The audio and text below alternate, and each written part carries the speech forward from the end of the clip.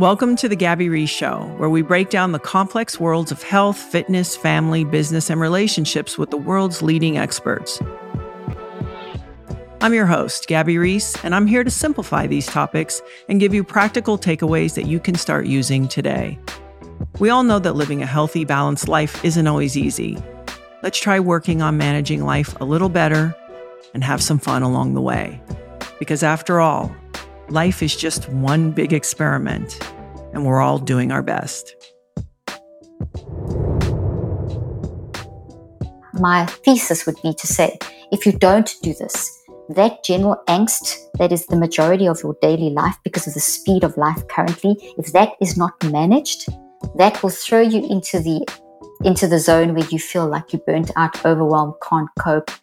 That's why there's so much move to listen to birds, go into nature, go for a walk. I would say very strongly, it's okay to be a mess. I've said this a few times now, and don't stay a mess. Learn to manage your mess, but give yourself permission to be messy and then make a plan to manage your mess. And that can open up a whole world of freedom and empower people to really feel like, hey, get my autonomy back. Empowerment is key in self-regulation.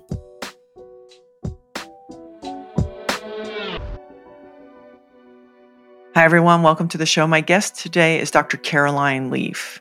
She's a communication pathologist and a clinical neuroscientist. I've had Dr. Leaf on the podcast before. The last time we talked about Your Mental Mess, which is really a book geared more towards adult about how to, and I really find this interesting, how to teach your mind to control the brain. It's so interesting because I think we feel like, oh, my mind and brain, it's the same thing. But there are these interesting drivers, and she talks about how to create systems in place to give you the tools to navigate whatever you're going through. Temporary stress, anxiety, you're feeling overwhelmed.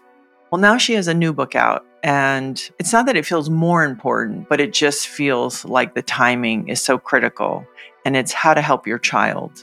I think none of us can relate to what it's like to be a young person today, trying to develop in this incredibly loud world.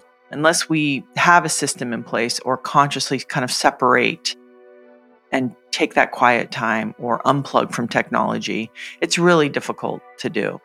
It's not only for young people, because I think even adults who grew up without technology were not really equipped to handle it. And so how do we be good role models? And also, what are the things, what are the tools that we can use and demonstrate and then teach our children or young people around us on, hey, we're going to have these feelings, all of them, anger, anxiety. We're going to wake up certain days and not really want to get out of bed. And it's all pretty natural. So what can we do to manage it and not let it sort of overtake us? I really appreciate the way she not only breaks it down and makes it very clear, but she herself is a great example of somebody who's navigating a lot. She has a very busy and large career. She's raised 4 children. You know, she's a great example of somebody who's like, okay, how do I get that space? What are the tools? So I hope you enjoy my conversation with Dr. Caroline Leaf.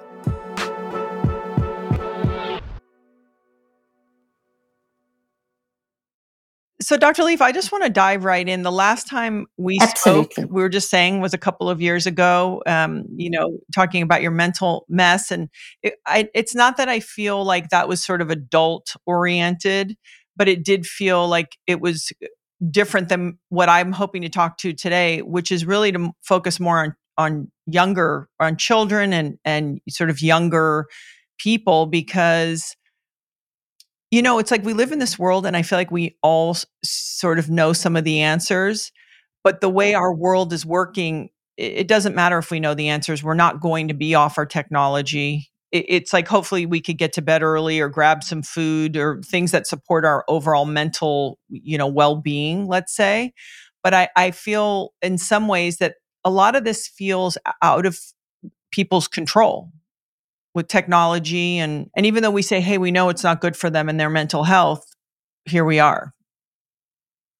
I love that you started with that question, because it's just such a good place to start, because it's not going away. I just did an article for Time Magazine on AI. It's not going away. And this is the key contention that I have with this whole mental health crisis, is that we're acting as though, or not reacting, I should say that the sort of establishment that deals with mental health for the last 40 years has taken this whole concept of life experience and adversity and subsumed it and reduced it down to a set of symptoms to be eliminated. And in doing that, looking for all these external locuses of control to blame. And so it's almost as though they're saying that, oh, suddenly we're in this era that we've never been in before. But that's what they've been saying for the last how many thousands of years. Every single generation has something new to deal with. There's been wars before. There's been plagues before. There's been TV, radio. I mean, every light. There's been moon, going to the moon. So it's not like change is the newbie in town. What's the issue is that we're not managing it. We are not teaching ourselves and our kids how to manage it. So there's nothing wrong with social media if you manage it. If you don't manage it, it becomes a problem. It's like anything in life. If you don't balance how you do things, if you don't manage how you do things, that's where the issue comes in. And that's why I believe you're seeing this major mental health crisis. We've got to stop blaming social media, and we've got to start looking at what are we doing, how are we managing social media. And I'm not talking about reduced time on your cell phone, because that's not going to happen. And maybe it will happen a little bit, if it's not realistic. You tell a child not to go on their cell phone. You tell an adult not to go on their cell phone. They just, they're worse. They're not going to stop. It's sort of the white bear effect. You tell someone to not do something, they're going to do it. So it's more of, let's understand what this is and how it's affecting us, and that this is just one of many things, and stop blaming one thing and look at actually what we're doing as how are we as a society teaching ourselves and our kids how to manage our mind to deal with these changes that are in this particular day and age. Does that make sense? It makes a lot of sense, but I do find an interesting sort of element that's also added into this soup of our everyday lives, which is simultaneously, I believe our societal teachings are, it's not your fault. You're good at everything. All your feelings matter. If someone disagrees with you, that should make you upset. So I guess simultaneously to this wave of technology that all people are having to deal with, but I couldn't even imagine having to grow up and form as a human being and build a relationship with myself and the world I live in with technology. And then on top of it, everyone's indirectly kind of coddling me and sort of, it feels to me that some of the conversation is also, let's go down every rabbit hole of every single feeling versus understanding that as, biological human beings, that we are going to have a myriad of emotions throughout our days that we don't actually have to act upon. So I'm really fascinated from your point of view as somebody who's saying, hey, let's support young people. And I really want to dive into, you really are big about being proactive versus reactive from the parents' side and from teaching children. Maybe we could start with just some of the teachings that you've been doing. I know I was really fascinated in the geodesic information and just kind of how that works, and then your own 5 steps. Maybe we could start there. Yeah, that's a great place to start. But I just wanted to first say thank you for summarizing that whole situation so well. You're speaking, you're in my wheelhouse. You're speaking to the choir here. We have to get more balance. And that's where the mind management aspect comes in. And it's like we've veered from one side to the next, either not talking about our feelings or over talking our feelings. And it's kind of like a plane, flying a plane.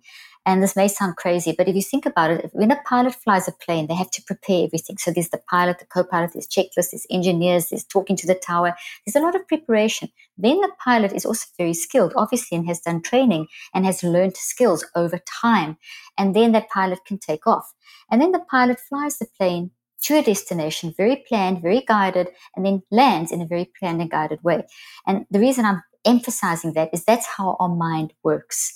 Our mind, we can't so the equivalent of what you just described would be if we just spoke about our feelings, then that's the plane taking off, but you do nothing else, the plane will crash. If you just meditate, if you just breathe, it's a Band-Aid on the wound. You literally you're just preparing the plane, but you're still on the ground. what are you going to do now? You're just going to stay on the ground? So it's kind of like we're doing bits and pieces all over the place because we recognize the need to address this issue, but we're throwing in a hodgepodge way. So what I've done with the geodesic information processing theory, which is a big mouthful for the theory I developed, that basically looks at how the mind-brain connection works. They're three separate things, but they work together, and how they work together is something that we as humans can actually control. We can drive the direction of that network. It's an actual network. It's a specific network that allows us to function. So it's a network that's constantly changing. When I say network, it's a mind, brain, body network. The mind is our driving force. It's the energy and the action of our aliveness. The brain is the recipient of that energy and reconstructs that energy into physical structures called thoughts with memories. And then the brain and body together instruct the body to store a representation in every cell. So it's an embodied experience that we have. Then that collectively drives how we show up. And how we show up is how we show up from moment to moment, what's happening in your life, what's going on in your life, etc. So for example, we're trying to find a quiet place to do this interview because suddenly there was this chaos and it was all organized and I have a setup and everything. So that could have thrown me off, but you just have to adjust. You have to, how am I showing up in the moment? What am I, whatever. So that's a silly example, but in any one moment, we're showing up with the day-to-day struggles, all patterns from the past combined with day-to-day struggles, perhaps some very big traumas that we've never dealt with that are also influencing us. These are all in our networks and they're driving us. So what I wanted to understand was how can we as humanity, how can we change the way that we are showing up in terms of recognizing it? So understanding that I show up in this world like this if I've spent the entire day on my social media looking at someone else's body image. And I'm a 13-year-old and I'm already forming my identity and I'm very confused already about my identity. And now I feel even worse because I don't look like them. And if I don't, I have no value. And I spend all day, every moment consumed with that. Whatever we think about the most is getting bigger and bigger and more dominant in the network. And we've got trillions of networks in our brain. But if we have just focused on one view, then we start looking at life like this through that toxic viewpoint. And all the other perspectives kind of get eliminated. Now that's bad management. But if we as a parent can be proactive and say, and this is what basically what my geodesic theory is based on, is let's look at how we're showing up and let's deconstruct and find out why. Let's change how we do look at that because we can't change what we've done. We can't change the fact that there are social media out there with this whole curated body image thing, which is really a huge problem. And that's why I brought this up as an example with teenage girls at the moment. It's really a big problem. And we can't change that, but we can change how we choose to spend our time, which influences what we choose to wire into our network, which then we choose to control what's driving us. And that requires a facilitative support from parents and from caregivers and from teachers and from adults and those people in their lives. So that's a simple example. Okay, so let's say we have young children under the age of 10. Generally, you can sort of control some of their environments easier, who their friends are, kind of their practices, where they're going. So I can understand implementing. Maybe we could just talk about for that age group as parents or, people around young people. So you could have friends that have children or an auntie or an uncle. Practices that we can put in place for young children. So parents, rules and practices, let's say. Okay, perfect. Great question. So those rules and practices to help whether you're a 2-year-old or you're 82-year-old grew out of that theory that I developed, that geodesic theory. And I developed a basic system. And the system I developed looks at how does information and experience get into the human brain and mind and body and make us show up, and how can we reverse engineer that? So how does thoughts form and what are memories and all that fancy stuff? So I had to simplify that down, working with people with challenges, into something simple. So I managed to, over the years, break it down into 5 basic steps that I call the neurocycle. Neuro as in brain, neuro cycle. And it's changed names over the years, but it incorporates a lot of science and clinical application. I still do research on it. So I'm just saying that to say that what I'm about to tell parents is based on hardcore science and clinical application and ongoing science. And I think that's extremely important, Gabby, is that we understand that we've never just made it, that we've got to keep learning and improving and all that kind of stuff. So the most recent book that I've released is to take this concept and to make it applicable for parents to help children as young as 2 and 3 up to 10. My other books that you've interviewed me about are from sort of 11 upwards. You can even use this book with an 11, 12-year-old. And in fact, we've done the beta testing. We've got adults saying, actually, it's easier than the other one. I think I'll use both because it's full of cartoons and all kinds of stuff. Okay, so the basic idea is to teach a child mind management, and your actual driving active ingredients, that's the word I was looking for, active ingredient of mind management is self-regulation. And initially when a child's 2 or 3, it's, you're co-regulating. And as they're getting older and older, you are reducing the amount of co-regulation and leading them to the point of self-regulation. And as something hits, there's a bit of co-regulation, and then you pull away and it's self-regulation. And that's the idea of safety net parenting, where you don't control, you don't hover, you actually stand back, you let them explore. And if they fall, you're the safety net. And that's where you then do a little bit of co-regulation and you pull away. So the active ingredient is this being able to self-regulate. Now, we know as adults that if self-regulation means that if I snap at my husband because I'm worked up, that I recognize the impact and I can say sorry. If I get mad at my kids because I've had a hectic day, I can actually recognize that impact and say sorry and manage that and whatever. So it's being able to manage yourself and manage your reactions and that kind of stuff, so that you can and see the patterns in your life and all that sort of thing. So the neurocycle helps you do that. So coming down to a very practical level with children, this starts with creating a space in your house that you designate as the area where we work on our mind. And you could call that your neurocycle corner, your brain corner, your whatever you like, but it works incredibly well. Done this for years, did it in family therapy. It's based on scientific concepts, and it's the most simple, basic thing. And that's like if you go do yoga, you do it on a yoga mat. Otherwise, it's kind of hard to do it. If you cook on a stove, it's much easier than cooking on a floor. You can't really cook on a floor. In other words, the concept of a designated space. You go to the gym to do gym, you throw your ball outside. So you create a designated space in your house. And that could be a cute little corner where there's a cute little chair, a box of art supplies, some toys, depending on the age. We even have a little character called Brainy. I'll take him out the box in a moment, which is a cartoon character that I've created, actually with a Disney artist 25 years ago, and then we had it updated. And this character is throughout the book. So it's a little character called Brainy, and Brainy walks the mental health journey with you and has a superpower called the neurocycle. And kids respond to this. They respond to toys. They respond to cartoons. Adults do too. So this little Brainy, so this is one of the techniques is having a point of contact, a designated space and a point of contact. So throughout the book, I also have Brainy all over the place in different scenarios, looking at thought trees and whatever. So I've tried to, in your designated space, you have your art supplies. If you want to get Brainy and the book and whatever, you have it there, some toys. And the idea is that if you're having a bad day and you're freaking out or whatever, you go sit in that space. So you teach your child, oh my gosh, I'm having such a bad day. I yelled at you. I'm sorry. What I said impacted you. I've got a sore tummy from having such a bad day. Today, life just sucks. Yeah. I'm not sure why, but I think it's because I've been maybe whatever. And then, hey, let me show you some pictures and let me write this down and show you, kind of how my day's gone and why I think I'm feeling like this. And let me look back and say, okay, if I did this maybe or did that, and you invite them to collaborate with you to help you solve your problem, and then say, oh, that's great. Okay, I'm going to go do that. I've just done a neurocycle. That 5-second thing, I've just done a neurocycle. What I've done is I've modeled in a very authentic way. I've taken ownership. I've invited my kids in, deep, meaningful relationship, collaboration. And I've said to them, hey, I also get messy. It's okay to be a mess. There's nothing wrong with anxiety, frustration, depression. You don't have a brain disease. There's not something wrong with you. You control your brain. You drive your brain. And the way we do it is I'm going to say things that are horrible because I'm a human and I make mistakes and I'm sorry. So I want to tell you, I felt like this. I did this. I felt like this in my body. This is how I was looking at life. This is why. And so you go through the process, and we can unpack the process in a moment. I just want to get the general idea across to answer your question.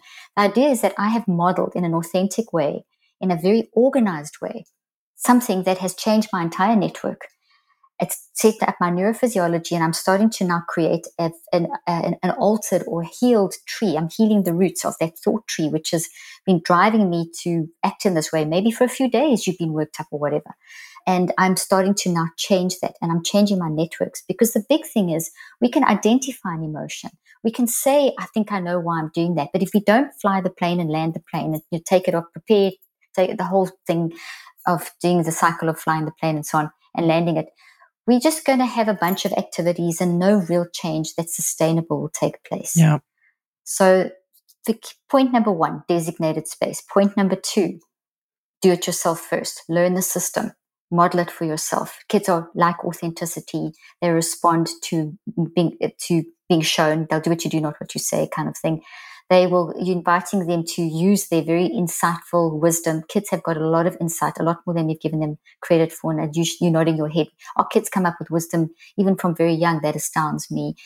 Let's draw on that. Let's grow that wisdom. So those are the 3 main principles. And then the technique of the neurocycle, you fit within those principles. Does that make sense? It makes perfect sense. And it's an interesting thing where there's something so powerful for us parents, because this is, when you have kids, it's the first time you're having kids, right? And then each kid is different if you have multiple kids, and then there are different stages. But to your point, when we can acknowledge their inherent wisdom and the way that they view the world, we don't realize it's also another opportunity for us to be better. So in this attempt to sort of say, hey, I'm going to learn this myself and try to model it because I really want to be a good example and I would like them to figure this out and have this as a tool.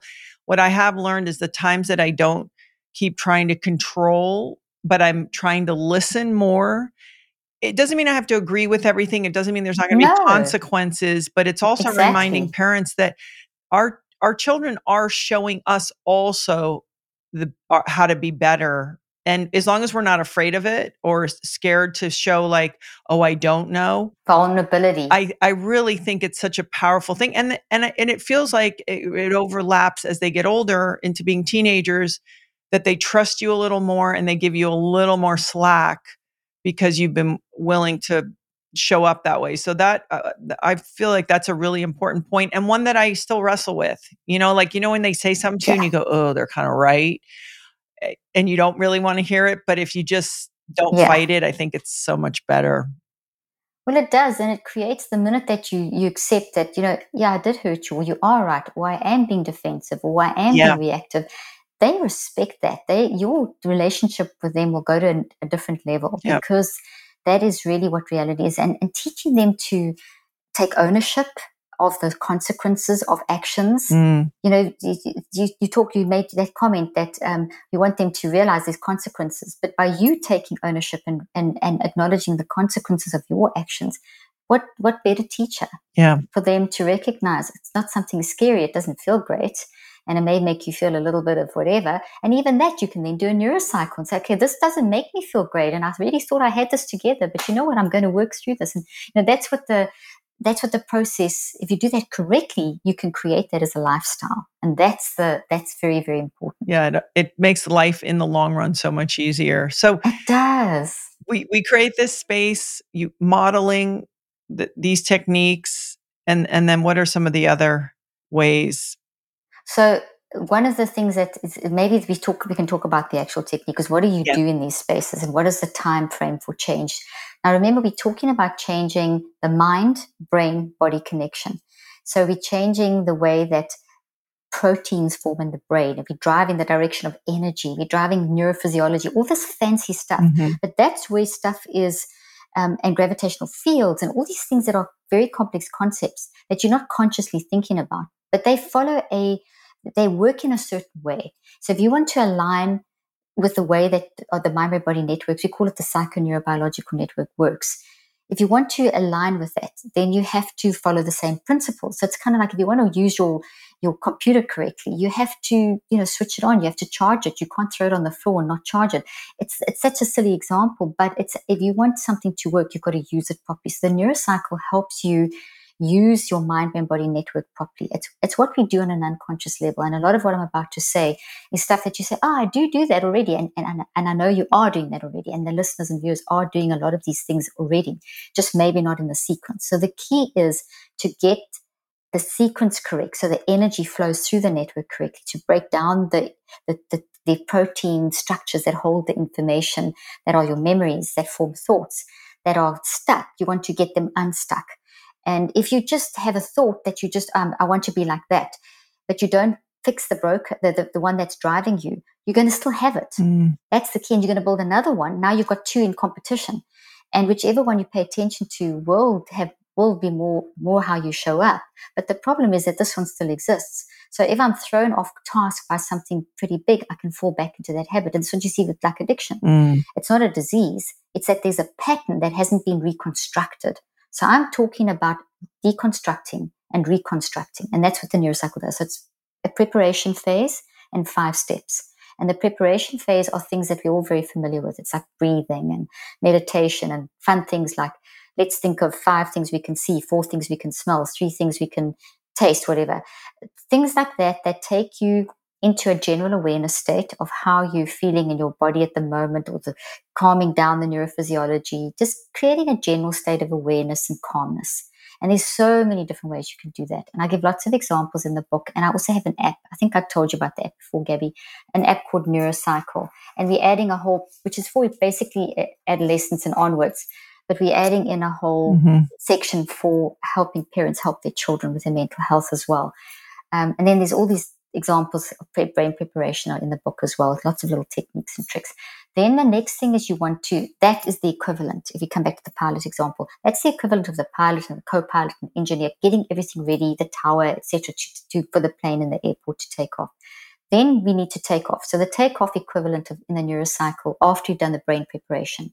So brain preparation, step 1, takeoff, called gather awareness. So takeoff is your gather awareness. So I've got a general awareness and I've calmed down my neurophysiology, but now I'm getting focused. I'm gathering. Think of gathering. I'm picking. I'm choosing. There's choice involved. There's planned, guided, deliberate, intentional type action involved. Not just random. I sit under an apple tree and shake it and everything falls on my head. Not that kind of awareness. It's an awareness of I go into the apple orchard, I choose the tree and I choose the apples and I pick them and put them in the basket. And that's the analogy that I give kids. You're going to choose, and adults too. Okay, so you gather awareness. You said something earlier on. Talk about our emotions. You talk about, then go down this rabbit hole of emotions. But where do we go? There's, if someone's hurt you, then you just you just get stuck in the hurt. That's the problem. It's good to acknowledge that someone's hurt you. It's good to acknowledge your emotions, but you can't get stuck there. You can't then become a victim that becomes bitter and twisted because life has hit you and you'll eventually create a situation in your own life or your child's life where they will start developing narcissistic tendencies and entitlement, where it's, oh, you know what? It's everyone else's fault if I'm not happy. And that's not the case. You cannot make your child happy. You cannot make anyone except yourself happy. And even then, why is happiness your goal? It should be more peace and satisfaction, and, happiness is a side effect. So diversified slightly, but it's coming back to the point. You gather up and holding up 4 fingers. The first thing you're going to do is you're going to make little sentences. This is how specific you get. And the first one is, how am I feeling? Now I'm talking, how is the child feeling? So you could do it with yourself first. You could observe your child and do it as a sort of observational thing. You can do both of those, and you can then sit with your child and do it with them. So sometimes you'll do all 3, because sometimes you are so reactive because this has been going on for a while and your kids are driving you crazy. Messy parenting is real. I own it. Okay. We all need to own messy parenting, and sometimes our kids do drive us crazy. And if they're doing that, and we drive them crazy. So it goes both ways. But we need to control our reactivity. Otherwise, we're going to say things that are going to hurt each other and not going to be constructive. So if you're feeling reactive, it's better for you just to take some space and do a neurocycle on your own. Then when you're in a calm state, maybe do an observational neurocycle where you observe your child and you just make a note in a journal. The third one is you sit with your child in that designated space and you do it. So what do? Gather awareness. What are you going to gather awareness of? I feel. What do you feel? What are your emotions? I feel frustrated and irritated. Where do you feel that? When you say frustrated and irritated, where are you feeling that? Tension in my stomach, or my heart's fluttering, or there's this buzzing going through my body. Or one of my favorites, and there's a child in the book, a story in the book, talked about how it made him feel jiggly. I mean, kids will come up with the best words. So it's the connection of the emotion connected to where it feels. What does it feel like in your body? Then what are my behaviors? Emotions, sensation in your body. What are my behaviors? In other words, what am I saying? What am I doing? Maybe it is I'm yelling and I'm speaking in a very aggressive way, or I'm withdrawing, or whatever. So what are you saying? What are you doing? And that could be getting stuck on Instagram, getting just withdrawing, or whatever, being irritable, being short-tempered, all these things. What am I doing? But related to this, not just in general. Right. How am I showing up? Okay. Then what's my perspective? In other words, attitude. How am I looking at life? So it could be depressed, gut issues, withdrawing, life sucks. So there's a simple example. 4 little sentences you've gathered awareness of. Then you go and reflect. The next step. And reflection is like shining a light through a prism, and then it comes out in like a full rainbow on the other side. You're getting depth, the why. Why do I feel this emotion? What other emotions do I feel? I wonder, how does that also play? Is it always like this in my body? What other behaviors? Getting more detail and starting to see some sort of why. This has created incredible neurophysiological changes. You've activated from the non-conscious level into the conscious level a whole series of memories that are collated together into a thought tree-like structure. And you've loosened and weakened proteins. You've changed energy waves, all kinds of stuff that enables you to drive the new direction you want to go.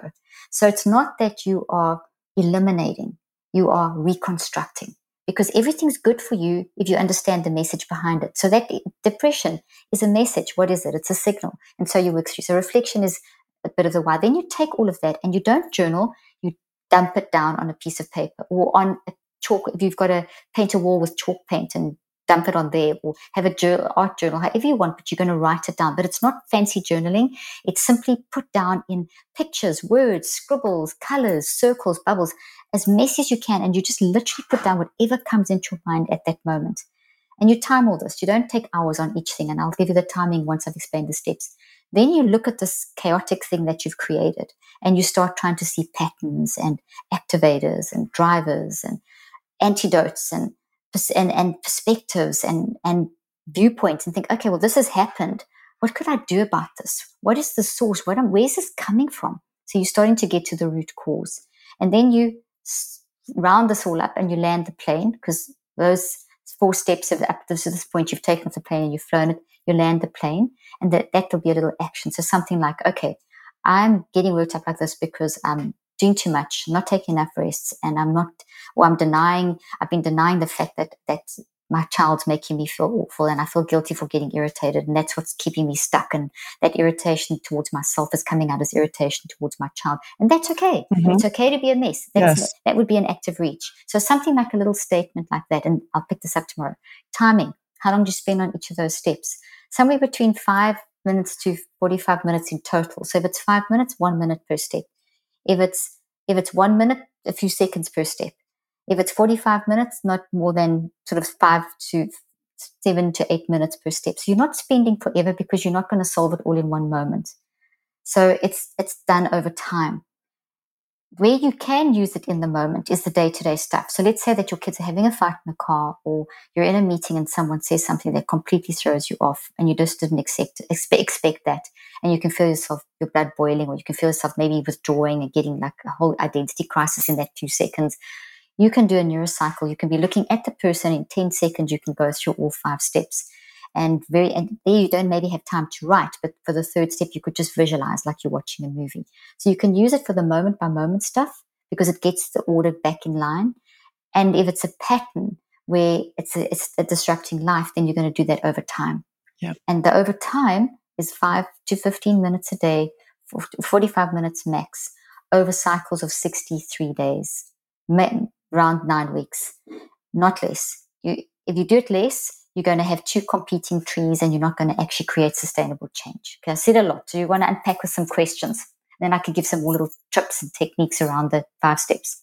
Absolutely. Well, first of all, I can't help but think the fact that we, before we used to write letters, to each other. And there's something where, because we live in a time, for example, people form opinions without getting it, like they won't read an entire article. They react only to the headline, right?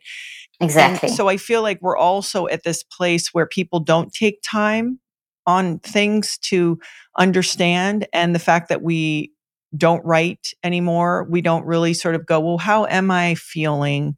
And let me see if I can articulate that. So really, for me, what this says is it's also kind of slowing things down to just have that chance to look at how I'm feeling, but I don't have to live and die by that feeling. And Exactly. more naturally, we even just being outside, if we lived closer to nature, we would have walked around, the wind would have blown, we would have felt it on our face and been like, okay, you know what, I'm upset, but I'm connecting to nature. I'm understanding how I'm feeling. I'm venting it. So it is interesting how the thing that's making us stressed out is also part of the lifestyle that we're in now, where we don't take a pause. We don't, just have a moment. We don't really consider how to articulate our words. Things are done in emojis. I mean, we just can send a picture, things like that. So I think that's interesting.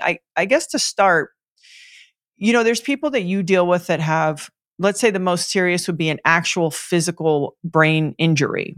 That's something else. Then you have people who've had real like trauma, a sexual trauma or something where they're dealing with that.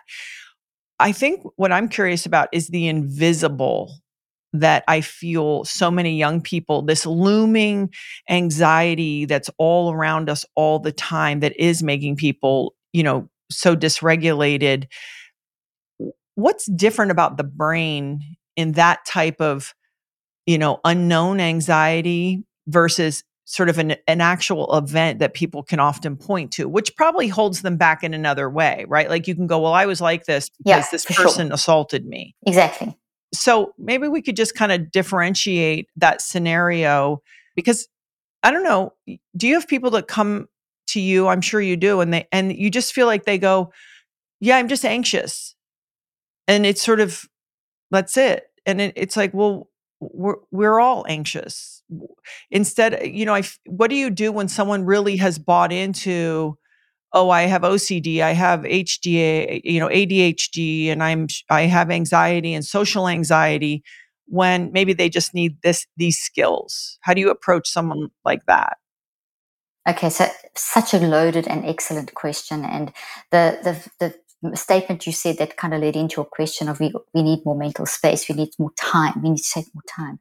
That is so related to this angst, that the zeitgeist of angst that is hovering around everyone. Yeah. The speed at which the big challenge that we face that we need to manage is the speed of access to data, the speed at which things happen, and that's taken away that ability to slow down. And that's exactly what I was speaking about in the beginning. So you've hit the nail right on the head, is that the big thing that society needs to learn to work on, besides the big traumas. So if we take a scale, let me do it like this. If you've got the number line from 1 to 10, so you've got the numbers 1 through 10. 1, 2, 3 would be the daily, even 1 and 2, like little irritation, traffic, a minor argument with a spouse, just an irritating little stuff that happens, like a plumber arriving late or something like that and having to move from. That's a little irritation, but it's not a big trauma. I just, that's okay. The middle stuff is this general anxiety, angst that can build into, it's also habits that we form, that we react in certain ways. We don't control how we react. We just, because of the busyness of life, we fall into patterns that don't have a trauma base. They just, because something happened in that moment, we responded like that, and we don't take time to process, was that really was that the best way of reacting? Because the next thing's happening, the next thing's happening, the next life's happening. And 95%, Gabby, it's actually amazing, 95% of what we as humans are facing each day is absorbed into our networks non-consciously. We're only actually conscious of about 5%. So that general anxiety of speed, of things happening so fast, like before the internet, when people wrote letters, it took time for a letter to get to you. Yeah. If a child was bullied, they got bullied at school, they went home, there was a gap of a few hours before they were back in that bullying. Now they're bullied all day long because of social connection. So what that's creating, this general anxiety, this general angst, the zeitgeist of so much stuff coming at me. How do I process all of this? Because our mind and brain and our body, our network loves knowledge. So we naturally, we sponges, we want to absorb it. But you have to absorb, and you have to decide what you need to focus on, and you have to be very selective, because you can't remember everything. We're not supposed to. It's protective in our brain to cut things out. But I like this, I want that, I want, you can go down rabbit trails so quickly on internet looking for stuff. You can go here, here, here, and it's overwhelming. So that ability that we have as humans, we've lost to a certain extent, which is to stand back, observe ourselves, say, okay, there's 500 articles here about something I'm very interested in, plus there's a million other things going on, plus there's all this inside of myself. I need to stand back and say, okay, I'm interested in this. I'm going to read 5 articles about this. I'm going to do it at this time. I'm going to do it in this way.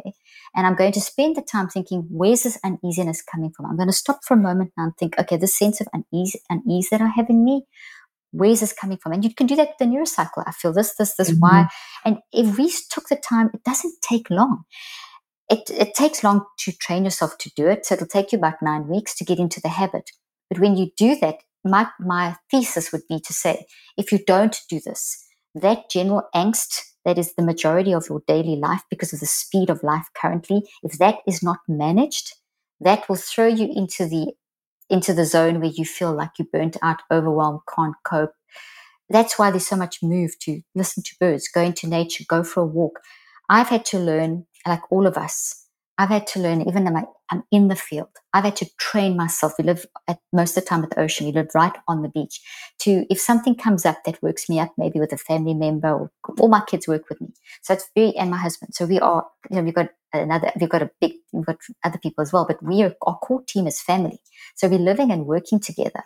And they don't all live at home, but they're always somehow, we have a base that we are meeting every 3 months for a whole month. We together for an entire month.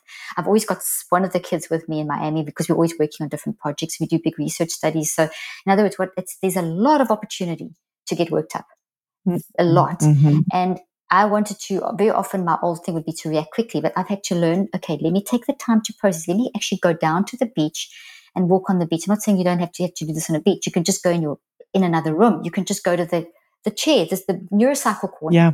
It's the point of disciplining yourself and your kids to manage this massive information. It's beautiful. It's wonderful. The AI, the social media, the potential, if it's managed, is going to be is fantastic. But it's not being managed, and that'll create a sense of anxiety and hovering anxiety. And the biomedical model of mental health has made it worse, because instead of taking the time to say, maybe that could be based on the fact that I have just read 500 articles in a row on this political situation. Plus, I've spent another 2 hours looking at social media and looking at everyone else's lives and thinking mine's stuff up. And I've also didn't resolve that argument that I had with my best friend. And I've just kind of carried on buzzing from one thing to the next. That's making me feel depressed. Does it mean I have clinical depression, which doesn't even exist, by the way? I'm not saying something that is not. I'm not deriding someone who's extremely depressed. Clinical depression actually does, if the word takes away the hugeness of it, it makes it something little. And I'm saying don't diagnose, describe. So if you just diagnose and say clinical depression, boom, you've put it aside. That's not going to help you. But if you describe, it's much more attention being paid. You're giving it much more value and more validation. So I'm feeling very depressed, or I'm feeling very anxious. I feel like something's wrong with me. I feel like I can't cope, or I'm falling apart. I can't get out of bed. We don't want to label that. We want to describe that. We want to go through the process. Okay, what's the information? Let's describe. Let's find the information. Let's go through the process of discovery. Let's be curious. Let's get to the root cause, which could just be, oh my gosh, I've just done too much. Yeah.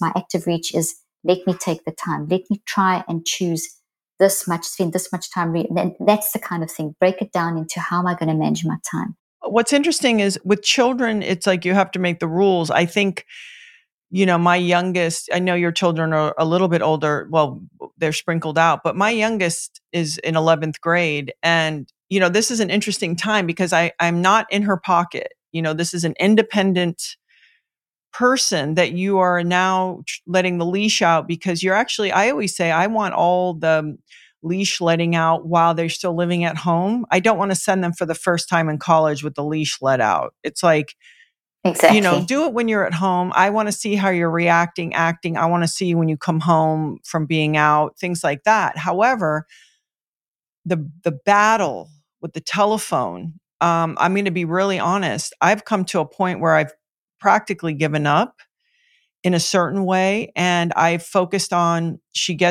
manages herself. She takes care of herself. So her own personal well-being, right? Her health, her cleanliness, her emotionality, it seems pretty regulated. She's very a clear communicator. She has healthy social environment. She's on her phone too much, period. Like, I know this. And so honestly, I have to tell you, this has been something that we have conversations about, but because it is an addiction, it's an addiction for all of us. This is the part where I go, oh, it's going to be fascinating to see how she goes as an adult. And all I try to do, and I'll share this, my husband was away, so her and I went out to dinner together instead of cooking at home. And I try my best to leave my phone in the car when I go to eat with friends or family. I just, leave it away. And she had her phone with her. but for 90 minutes, her phone was turned down and on the chair. She never looked at it one time. So it also made me think, okay, don't be unrealistic. There's going to be damage to this kid because she grew up with technology in some way. And then the best hope I could have, besides trying to lay a framework, is to try to be the best example I can be. Because after that, I really do at times feel powerless to this thing. It is scary being a parent because we want to bubble wrap and control, but we can't. The only thing we can do is facilitate. Yeah. And that's why that's also one of the reasons I brought this book out now, is because if we can be proactive from young and teach kids as young as 2 and 3 to start managing the impact of their lives. If you've noticed, I've said a lot of how am I showing up? Yeah. And that's the regulation, co-regulation, regulation, etc. And then knowing that, okay, being able to read the signals. I've been on social media for 5 hours. I haven't spoken to my mom, or I'm trying to have a connection with my mom at dinner time. You want her to learn those skills of being able to manage that herself. And that is always a challenge. It's always going to be difficult, but that's not something that you can make them do. But you can have conversations and you can explain that, this is what's happening. This is what Dr. Leaf said. Just take it away, blame someone else. This is when I work with adolescents, I don't work clinically anymore because I just take all this research and I advise people a different way now through media and whatever, so on. But what you can tell an adolescent is for them to understand that this is what's happening inside of what drives you, and that then plays out into your future. So you can't change what's happened to you or what you're doing. It's happened if you've been on social media constantly and been on your phone constantly. But that has changed what you look like inside of you, and that is driving you. And there is research showing that if you just constantly jump around like that, it creates a lot of disturbance in the networks, which then can make you feel this level of anxiety. And then you think there's something wrong with you. You go on TikTok, which tells you that there is something wrong with you. You got, it's like, and you've got ADHD, and I mean, everyone's got ADHD at the moment. Everyone, because it's not a. Is this there's some more information. Is this a wiring situation? So do we have an entire generation of young people, for the most part, if they're sort of living like this, that literally they can't concentrate as long? Because then I think about having to communicate with a person, work out a conflict, express an emotion. These things take time, and sometimes they're not that sexy. Is this group, is the circuitry kind of different? And also, by doing this 9 weeks and sort of having this practice, do we get to lay down these new longer pathways? Yes. So what we do is, if we have, because we've literally become like an ADHD society. So ADHD, once again, is not a diagnosis, it's a description. And if you are constantly going to be stimulated by a lot of information and you don't give your networks time to lay down a foundation, we designed for deep understanding. We're not designed for surface level knowledge. Surface level knowledge constantly being input will disrupt the pathways. And that's what's not being managed. So we need to teach our kids, do this for a certain amount of time, but choose something and spend the time. You can counterbalance the network that is wiring in by focusing in on something, because if you just stay in that pathway, yes, it will result in a change, but it doesn't, and we will adapt. And that adaptation won't necessarily be a good adaptation, I should say. But if we, it's a simple thing, and I've done the research on this. There's a lot of research out there. If you can, let's say that, I've said this a few times in terms of select 500 articles. I use that. That's a big number. But if you have looked at 7 people's Instagrams in the last 5 minutes, just choose one. Eliminate the others. Choose one for whatever grabbed your attention or something, and then focus on that one. Then focus on, how is it making you feel? Is it affecting your behaviors? How does it feel in your body? Just do a little quick neurocycle on what is that doing to you? How is it affecting? And part of that in the recheck, the 4th step, do I like how it's making me feel? And if you don't, then you say, okay, why? What's it doing? What's the information I'm getting from here? And if you do that little evaluation, you may decide, okay, I actually don't want to follow. I don't want to look at that again, because if I look at that, it's doing this to me. Yeah. And it's not good for me. It's not good for my health. But if I look at that one, I actually feel I'm laughing, I'm happy, I'm excited, I feel connected. Okay, that's the one that you spend some time on, and focus on that. Go read what's being said and read. In other words, go deep, go a little bit deeper. Yeah. Go down. Don't just do this. And then you can help counterbalance those networks. And that you can teach a child from young. Yeah. You can teach them to do this because 2, 3, 4-year-olds, they're already getting consumed by, if they watch a TV show, if they've watched it for 10, 15, 20, 30, 40 minutes, Yeah. while they're watching, give them Lego. Let them play with Lego, let them draw, so that you make them do something like that while they're working, then stop them and talk about it to them. So make dinner and say, tell me about your show. So they have to go back in their mind and do some deep analysis.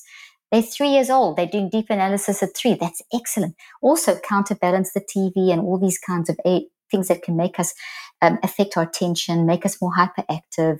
It's not a disorder, but it becomes an adaptation that's negative. It doesn't mean that we suddenly got this viral thing of undiagnosed ADHD, which is what the languaging is. That's not what's happening. Yeah. It's just the management of how we're managing this. We can counterbalance that. And one of the quickest ways is reading. And that's reading and reading big chapter books, and that imagination that develops. And you could read that to the child. As a family, you could read. It was a top requirement on my prescription list. You have to read. You have to read out loud to your kids. You have to read yourself. Your child has to read books. That is so critical in balancing and getting yourself to think in a way that will counterbalance that fastness. And so you will adapt. We are different to the previous generation. Our kids are going to be different. And that doesn't have to be a bad thing. Right. If you're balancing it, there's a scale, if we can keep it balanced.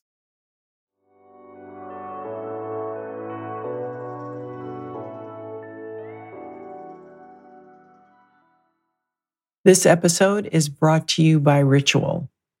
I've personally been using Ritual for over 3 years. I really appreciate this brand, and they have a great offer for you today. So did you know, I just found this out, that women were excluded from clinical research policy by federal law until 1993? Well, the exciting thing is now you have companies like Ritual coming in and saying, all right, we want to know. They conducted a university-led clinical trial for their Essential for Women 18 plus multivitamin to assess its efficacy. And guess what the results were? It increases vitamin D levels by 43% and omega-3 DHA levels by 41%. And that was just in 12 weeks. The other incredible thing about them is all of their multivitamins are made with high quality and traceable key nutrients in clean, bioavailable forms, which means your body can actually absorb the nutrients. And with 9 key nutrients in just 2 capsules per day, their unique B-Lit, the way they do it, it's time release. So whether you take it on an empty stomach or you have food, it will never upset your stomach. And all of their ingredients are soy-free, gluten-free, vegan-friendly, and formulated without GMOs. I know that it's hard to figure out, like, hey, what will my body be able to use? Where do these ingredients come from? Everything is traceable, and they do all their due diligence. And a nice little bonus is it has a minty aftertaste after you take the vitamin. Ritual is all about data and facts. And if you want to get to know your nutrients on a deeper level with 20% off during your first month, all you have to do is visit ritual.com/Gabby to start your ritual, or add Essential for Women 18 plus to your subscription today. That's ritual.com/Gabby.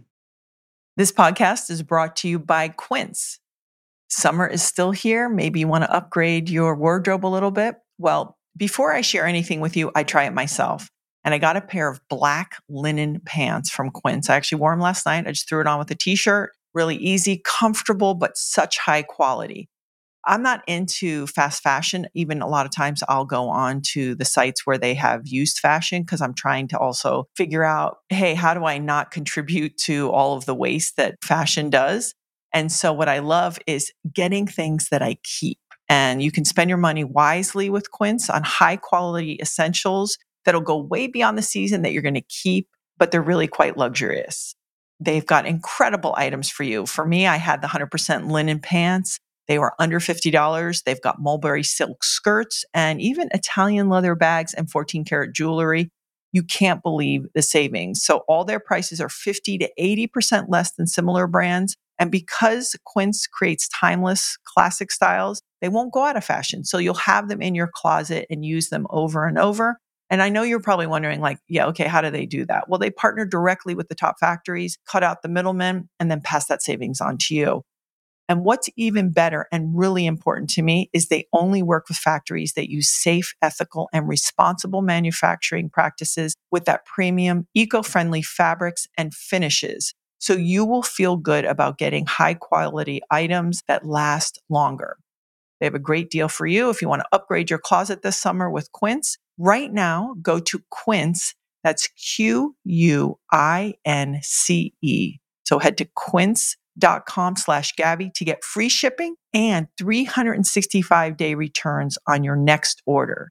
That's Quince, QUINCE.com/Gabby for free shipping and a 365-day return. Quince.com/Gabby.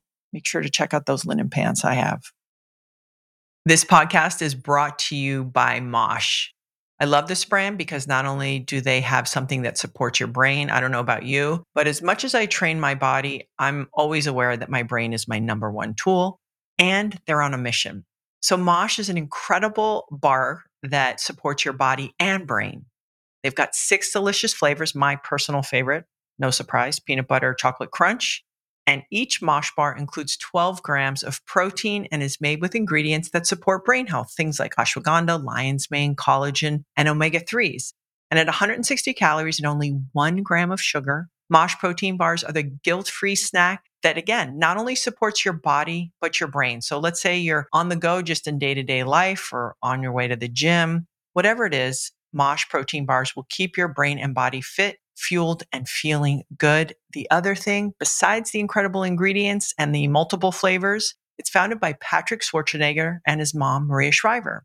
And Mosh is a mission-driven brain health and wellness company that donates a portion of all the proceeds to support women's brain research through the Women's Alzheimer's Movement at Cleveland Clinic. So they have an incredible offer for you today. You don't need to settle for a mediocre snack when you can nourish your body and mind with the fuel it needs to succeed and do some good. So whether, like I said, you're at the gym, you're on the go, Mosh protein bars will keep your brain and body fit. All you have to do is head to moshlife.com/Gabby to save 20% off plus free shipping on your first 6-count trial pack. That's 20% off plus free shipping on your first 6-count trial pack, which includes all 6 delicious flavors. That's Mosh, MOSHLIFE.com/Gabby.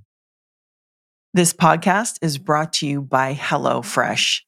I don't think this timing could be more perfect. As fall is coming in and we're going to start getting busier, maybe kids are going back to school. I think the constant question of what's for dinner, what do you want for dinner? I know that I am saying this 7 days a week.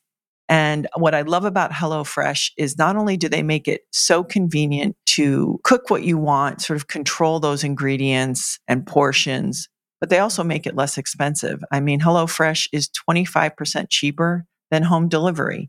And I think for all of us who are busy but trying to be more conscious about our food, they offer an incredible solution. Not only that, but if you want meat and veggies, if you only want veggies, you can do family friendly. It's quick and easy, which I know sometimes those things sound in conflict, but they really send everything and make it so simple for you to get those best ingredients and get everything for everybody. They even have a pescatarian option. So it's that specific. Not to mention, besides their 100 add-on items, so you can really customize to what your family likes. They even have snacks. You know, the joke is like, does it feel like everybody's eating all the time? Well, they can accommodate that too. And they have an incredible offer for you today. All you have to do is go to HelloFresh.com and put in /50 Gabby Reese. That's right. Use the code 50 Gabby Reese at checkout for 50% off plus free shipping. You know, I think one of the concerns about trying to eat healthy is cost. And this is something that I'm very sensitive to. It's like, I'm pushing this message. Hey, we want you to eat as healthy as you can, but cost is always a consideration. And HelloFresh really accommodates that. So you've got your kids going back to school and you're working really hard, and HelloFresh really can support you in your quest for eating better, but not compromising that delicious taste and customizing it to exactly what you and your family enjoy. So again, go to HelloFresh.com, put in /50 Gabby Reese, or just use the code 50 Gabby Reese for 50% off plus free shipping. What I love about HelloFresh, besides the customization, is they can do this because they're America's #1 meal kit. This podcast is brought to you by Ritual. I personally have been taking their Essential for Women 18 Plus multivitamin since the pandemic began. I was just looking for a really great multivitamin, and I love the fact that it has high quality, traceable key ingredients in clean, bioavailable forms.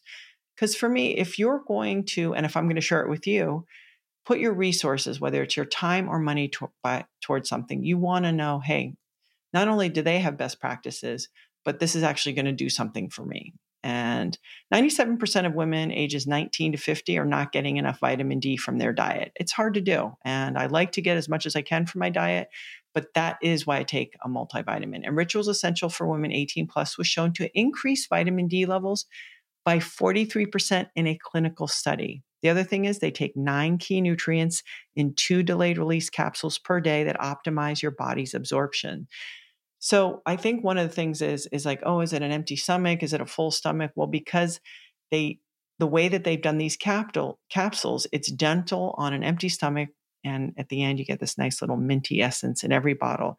So for a lot of people, sometimes these are the things that keep them from taking multis and making it easy and being able to enjoy it, whether it's timing or I don't like the after burps. And the other thing about it is Ritual multivitamins are vegan, they're non-GMO, project verified, gluten and major allergen free, and they are certified B Corp. And like I said earlier, everything is made traceable and they have a wonderful offer for you today. So all you have to do, you don't have any more shady business. Ritual's Essential for Women 18 Plus is a multivitamin you can actually trust. You'll get 25% off your first month for a limited time at ritual.com/Gabby. If you want to start your ritual, or you can add the Essential for Women 18 Plus to your subscription today. That's Ritual, RITUAL.com/Gabby for 25% off. This podcast is brought to you by Babbel. I don't know about you, but every time I travel, I kick myself that I haven't spent more time learning whatever language it is in the place that I'm visiting. It's like you want to connect with the people in a real way. Well, immersion, that's the best way. But most of us can't move somewhere and live there and learn the language, even though that's number one. But number two is with Babbel. And the reason that is first of all, it's really quick. They've got 10-minute lessons, but they're handcrafted by over 200 language experts to help you start speaking a new language in as little as 3 weeks. But what I love about it is it's designed by real people for real conversations. It's like, listen, we all want to know, talk about food and directions and things like that. And Babbel's tips and tools are approachable, accessible, rooted in real life situations, and delivered with conversation-based teaching. So you're ready to practice what you've learned in the real world. And that's the other thing I love is just combining that, because you think, okay, maybe using a trip that you have planned or getting together with family somewhere, using that as your motivation to get going. And you don't have to pay hundreds of dollars for private tutors or waste hours on apps that maybe don't really even help you, speak a new language. In fact, studies show, there was one study, they did studies at Yale, Michigan State, that Babbel is better. One study found that using Babbel for 15 hours, that's nothing, is equivalent to a full semester at college. They've got over 16 million subscribers sold, plus all of Babbel's 14 award-winning language courses are backed by their 20-day money-back guarantee. So here's the incredible offer. For a special limited time deal for our listeners right now, you can get 50% off a one-time payment for a lifetime Babbel subscription, but only for my listeners at babbel.com/Gabby. So to get 50% off at babbel.com/Gabby, that's Babbel, BABBEL.com/Gabby. Some rules and restrictions may apply.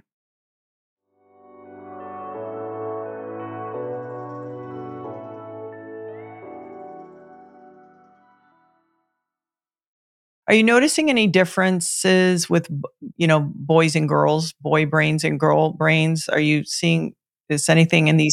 I don't do direct research in male-female brain research because it's a very, very controversial area. And it's one of those areas that needs a tremendous amount of depth and research. It's also not my area. But in terms of, I rather look at the human and uniqueness. Yeah. But we do see certain patterns. Yeah. But you're seeing it in girls and boys and trans and everywhere. When whatever's the trend, whatever you focus on, whatever you think about the most and focus on the most, that's going to grow.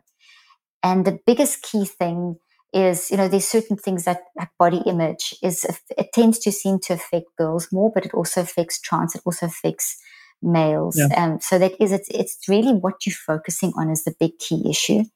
And people will argue with me and say that there are definite patterns, but I think we need to rather look at the uniqueness of a human in context and what they're being exposed to at that point of time. So you might have one school where there's a contagious effect where certain things are focused on, and that's what consumes the kids in that moment, and that can affect. And so I think it's more accurate scientifically and more fair to say that it's the unique individual. How's everyone responding differently to that? And then that'll come through however you identify and so on. I think it's an easier way to do so that we don't lump people into categories, which can happen so easily. Do you notice, so for example, there's obviously different learning styles. We all learn differently. Effective, infinite number of learning styles. If I'm a parent or an educator or I'm just curious how one would identify. I've used this analogy a lot. Such a good question. Yeah, because I've used this also even their emotionality, right? Like I'm thinking about one daughter's very empathetic and one is maybe would be more logical. And so even the way I appeal to them about certain things, I understand their particular language, never mind their learning style. So if you're a parent or an educator, what's the best way for us to approach kind of working with them within their framework of how they learn and what makes sense to them? Lovely question. Basically, I call that customized thinking. And so there's around about close to 9 billion people on the planet, which means that there's close to 9 billion different customized thinking patterns. Yeah. So that uniqueness of how each of us thinks, feels, and chooses is so different. So you've got multiple listeners listening to this show. You've got, I think, 3 kids. Is that right? Mm-hmm. You've got 3 children? 3 daughters, yeah. Okay. So all different. Everyone's different. We know that. That's not something that's new.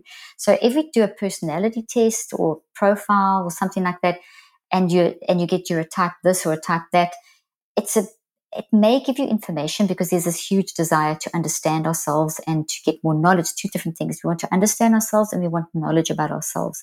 So knowledge and understanding of ourselves is 2 different things.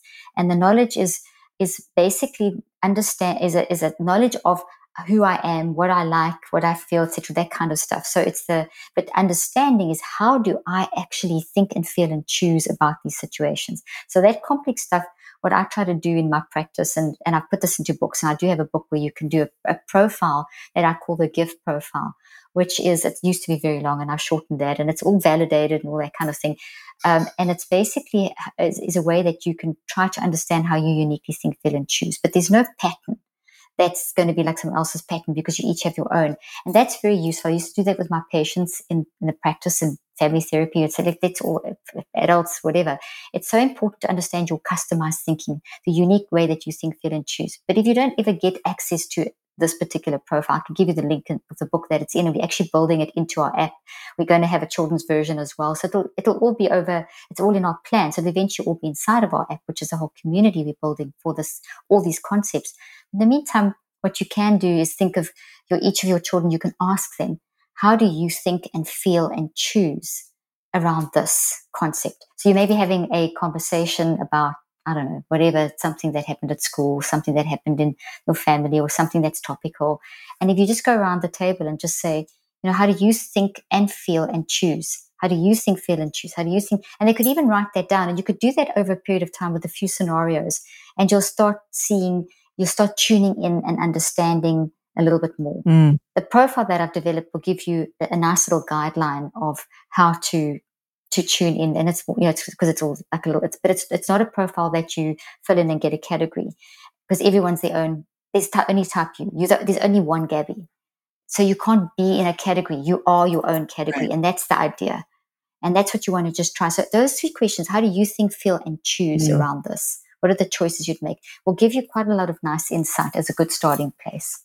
It is interesting where you have certain relationships, whether it's with yourself, friends, or children, where listening is better, asking a very kind of approaching question is better. They're also different. Like one person may need to be invited to communicate. One wants to tell you, but just listen. Like, I'm going to talk. Yeah. Don't ask me, a bunch of questions. And Questions, yeah. it's so interesting with everything coming at, the internet has a lot of things on it that, it's dangerous. And, I see. do you have kind of set in place? Because that's the other thing is I know that in a way we're not self-regulated, obviously. I mean, I think as adults, you really have to make deliberate choices, but to ask a child, an adolescent or a teenager to be like, don't look at that. And I don't know. I think it's an interesting dance. Do you have any tips on sort of safety and technology? Yeah, you've highlighted the key thing there. If you tell them not to do it, they're going to do it. So it's a conversation to say, okay, whatever you do, I'm not judging you, but I want to help you process this. So if something is making you feel uncomfortable, I'm a safe space where you can come and show me what you're looking at and let me help you understand. It's together. Let's explore why this is potentially something that's dangerous.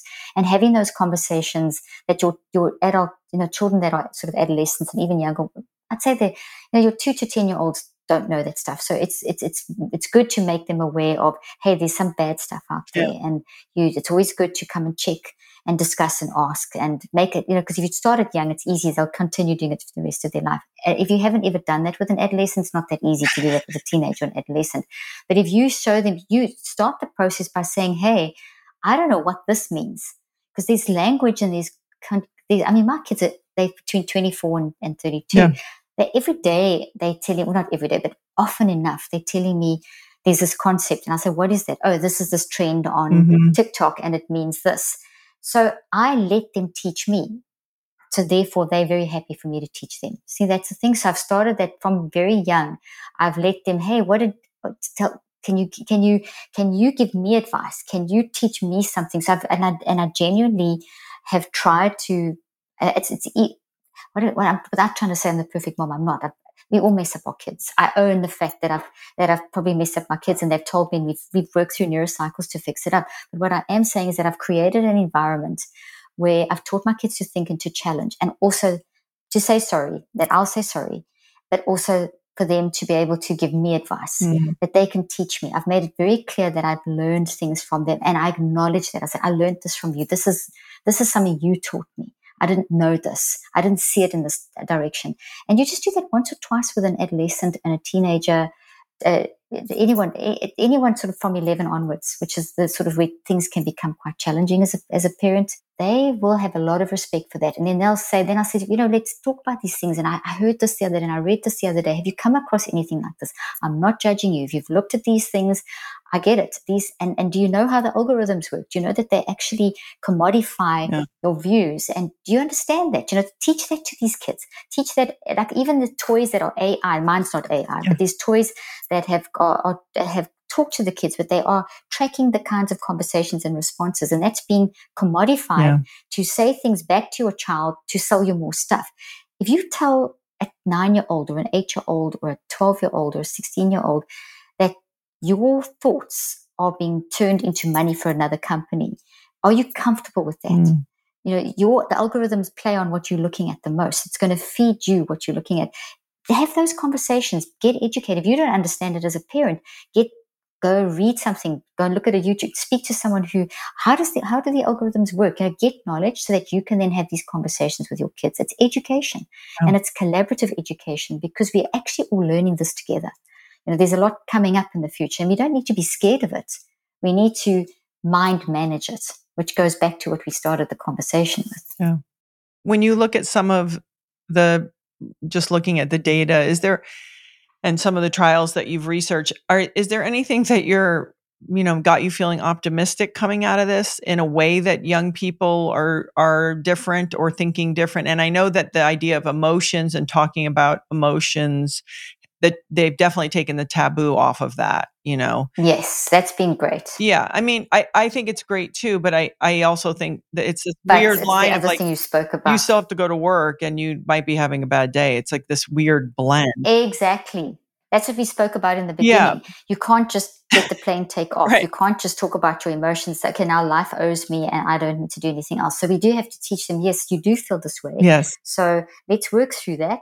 or you work through that, and your active reach, step 5 of the neurocycle, is what am I going to do now to get me through the day, because I've got to go to work. Yeah. I can't just stay in bed all day and hope my boss will give me a day off every 5 days and I go to work 1 day a week or whatever. Yeah. And that may not be the case, and I'm potentially exaggerating there. So from that side, that's very important, and that's our role as generations need to interact and learn from each other. Yeah. We can learn so much from this generation, from Gen Z, for example, that everyone dumps on so much.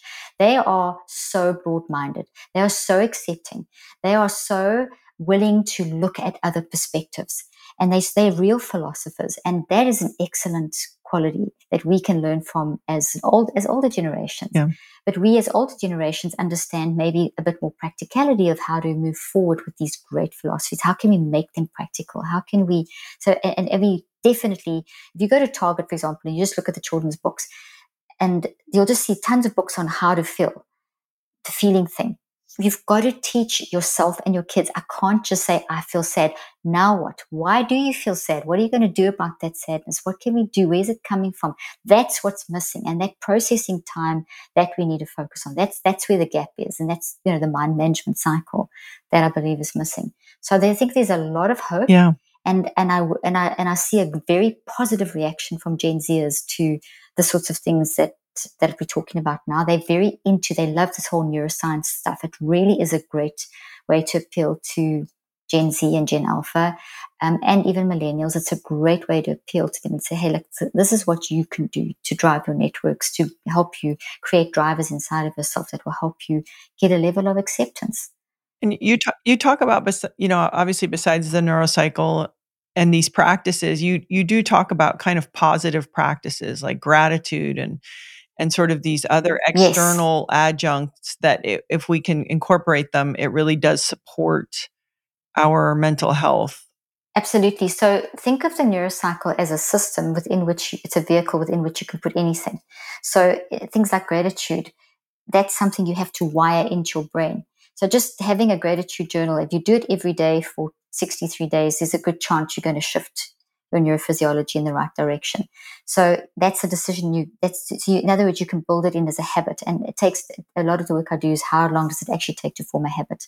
That is not just a habit that's nice to do, but a habit that actually shows up in how you function. And that takes a minimum of 63 days. And it's working at it daily. So a lot of the work I do with a neurocycle is brain building and gratitude and thankfulness, and watching how you wake up in the morning.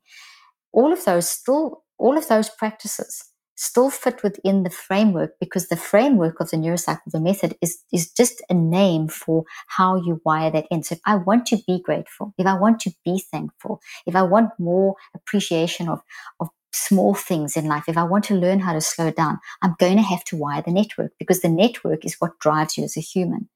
So if you don't follow the rules of the network, you can do all the gratitude practices, all the positive affirmations, and they won't be sustainable. They'll just, at some point, they'll backfire, and you'll feel, but I'm doing all of this. Why do I still feel so depressed? Oh, there's something wrong with my brain. I've got a disease of the brain. You don't have a disease of your brain. You're just in this very challenging time with so much information, as we've been discussing. And these practices like gratitude and so on teach you how to slow down and teach you how to go deep again. And that's a brain building activity that unmasks our natural resilience. So I always recommend to people, like I do a lot of work with teachers, and we did a big study about a year, more or less 18 months ago. We did a study with a whole lot of teachers in New York. It was 350 boroughs. So it reached thousands of teachers.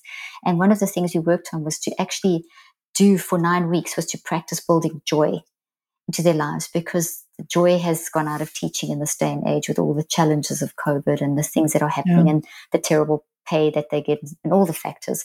And we did like a neurocycle optimization brain building set where you just did the 5 steps that you build joy into your life.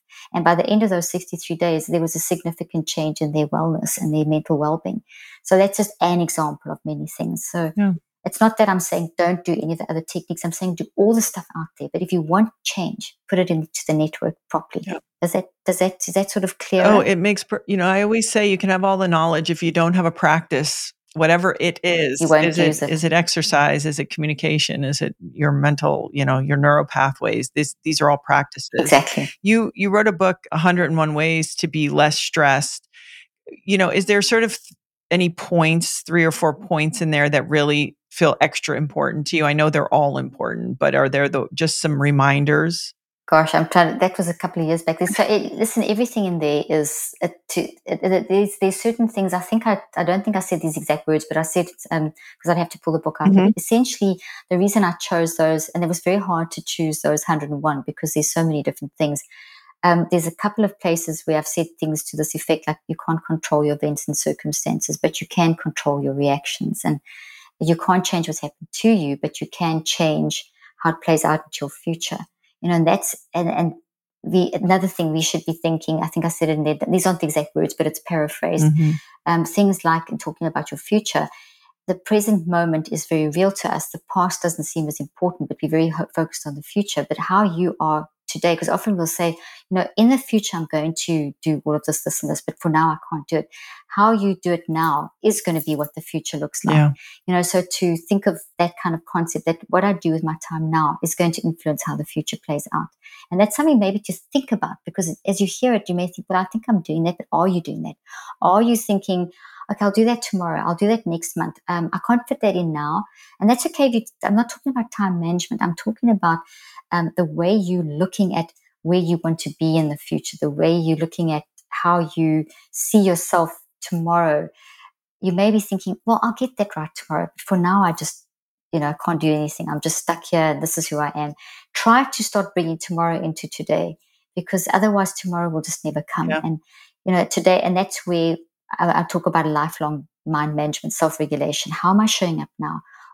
Giving yourself grace. It's okay to be a mess. Even if it's just, I'm showing up as a mess. I'm such a mess. I don't even know where to. That's a great start. Totally. And be kind to yourself in the process. It's okay.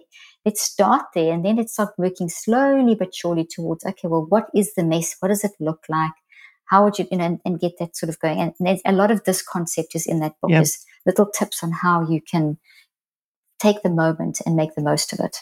Dr. Leaf, I can't help but think about, it brings up 2 points for me. One is, I often think about who am I trying to be and who am I also trying to become? And in the moments, I'm like, what would she say or do? Because the person right now wants to like burn the barn down, and rather than letting her do that, I think, okay, who is it I'm trying to be or become, and what would be the action or the word, that person would do? And that has really helped me sort I of like that. not do scorched earth and have to go back and be like, oh, sorry, That's great. I love that. And that's something those are the kinds of skills that we can teach our children and teach ourselves as we practice things, and then to be open and authentic about that and say that to your girls, or even if it's a child who's 4 or 5, is, that lesson that you've learned, you can just put it into the appropriate language and share that with them. They're smart. Because the greatest way to help children with their mental health is to demonstrate it with your own life. Yeah. And that you don't arrive. You can speak to this. You have all more information on how to do it than anyone. We don't get there. We're just working on it every day. And I think that's so important for people, so that when it shows up, whichever way, you don't beat yourself up or think, oh, you've slid back 19 steps. It's like, no, you're fine. We're just still, we're all practicing. Exactly. We do these. It's a lifelong journey. I think that's the whole, that's the exciting part, is like this opportunity, whatever age we are, to do it even better. But we do these events, my husband and I, with XPT, and we have a lot of high performing people come and do 2.5 days. And it's very hard and difficult. And a lot of times these very strong type A, high performing individuals will ask me, well, how do you quiet the monkey mind? Oh, you're not good enough. And how come you couldn't do that? And I was like, oh, it's so interesting. I recognize when I didn't do it the way I want to or failed, but I don't know that I beat myself up that way. But I don't always know, like when I hear that, I think, oh, what would be something that would be productive to share with them? Because I realize a lot of people have that going on, where let's say you look at them and they're hard charging and high achieving, and simultaneously really doing a number on themselves. Yeah, that critical self-talk. It's that intrusive thoughts. Something like 90% of people or 99 actually, percent of people are battling with negative self-talk. Yeah. See that intrusive thought, and I've taught this to kids as young as 2 and 3, and I actually put this in my most recent book, so I'm very glad you raised this question. As intrusive thoughts are your new best friend. So those things that are coming up, that's often called the monkey mind and that kind of thing, it's like mischievous. That's the idea. It's like it's all over the place. It's disrupting. It's disruptive. That's the whole concept of when they use the term mischievous mind and critical self-talk and that kind of thing. Shift the whole perspective. Intrusive thoughts are your new best friend. Why? Because if you take the time to focus on what they are telling you, you'll find a bunch of information that actually is pretty useful and will help you reconstruct how you're looking at yourself. But if you just shove them down, it's like playing that game where you're batting things down and keeps jumping. It jumps up there, batter whack-a-mole, Yeah. whatever that game is called, whack-a-mole. Yeah. That's what the monkey mind is like, whack-a-mole. It's up all over the place. It's mischievous. And don't do that. Just stand back and say, okay, which one's jumping up the most? If you don't try and whack them down and you say, okay, well, that one keeps popping up more. The others are kind of toning down. I'll focus on that. That's my new best friend. Let me do the work to unpack that. And that's like really helps. I wonder too, because I can speak to this personally. Sometimes if you are, kind of trying to grind it out and do things and get things done, and everybody talks about imposter syndrome at times, because you maybe even get into positions where you think, I don't even know if I'm qualified to do this, or will they find out that maybe I don't know? And so I think it is an interesting thing when you develop a relationship with that other voice, because it's connected sometimes to, well, why are you going to go up there and go talk? Or why are people here to see you? Or why'd you get that promotion? So it is a really, and sometimes someone might even come up to you and say of something to you, like, why are you doing this? I should be doing it. Yeah, I'm sure, because that never happens that, people do that, right? So I think it's just really important in all that you're saying. Obviously for me, technology is a big one, and it's developing the right kind of relationship. And who knows, maybe these younger generations, and I don't know, will know how to manage it better. They'll know like, oh, this isn't good for me, or this is how I do it. It is so new. Do you think there's anything on the policy level? Like if you could snap your fingers, from a kind of a structural or societal way that you would say, in my perfect world, I would love it to look like this. For example, you were talking about like even, professionals who are quick to go, oh, it's this, it's that. I think we're in a place really quick now just to be like, oh, they have this and they have this, which oftentimes is a very natural trait of a human being. But now we've labeled it, given it a name, moved it in and said, great, you're going to live with that forever. The first thing I would do is take the biomedical model out of mental health. That would be my dream, because the biomedical model is taking something like, for example, Parkinson's. I'll give an example. Parkinson's, we know we can identify the structural damage. It's in a part of the brain called the substantia nigra, and the dopamine neurons are not giving us enough dopamine. And so in other words, they can diagnose, and that causes certain symptoms. They know the neuroscience behind it. They know the symptoms. They know the structure. That works for something like Parkinson's. It's a genuine neurological pathology. Something like traumatic brain injury, we can see but when it comes to life experiences, we've subsumed the challenges of life, being bullied at school, battling in a relationship, just dealing with the current zeitgeist, dealing with technology, all these things of life that are experience being alive, those have been also subsumed into exactly how you said it, labeling from a set of symptoms to be eliminated. So that's bad, that's good. Let's eliminate that. How do we eliminate it? Medical model, drug it, or do some technique or trick or something to try and eliminate it. And that the quickness of that has disregarded the mind. So on a policy level, I would remove the biomedical model and I would move back to a model where we look at the whole human within a holistic space and talk about description versus diagnosis, and get back to the model where we are realistically saying that this person's responses are related to their adverse experiences or just the zeitgeist of the day. Yeah. And instead of saying that there's an increase in ADHD amongst young women that's been undiagnosed, which is the latest trend, which really is frustrating. It's rather to say, no, it's not that there's some undiagnosed something. Forget the word diagnosis.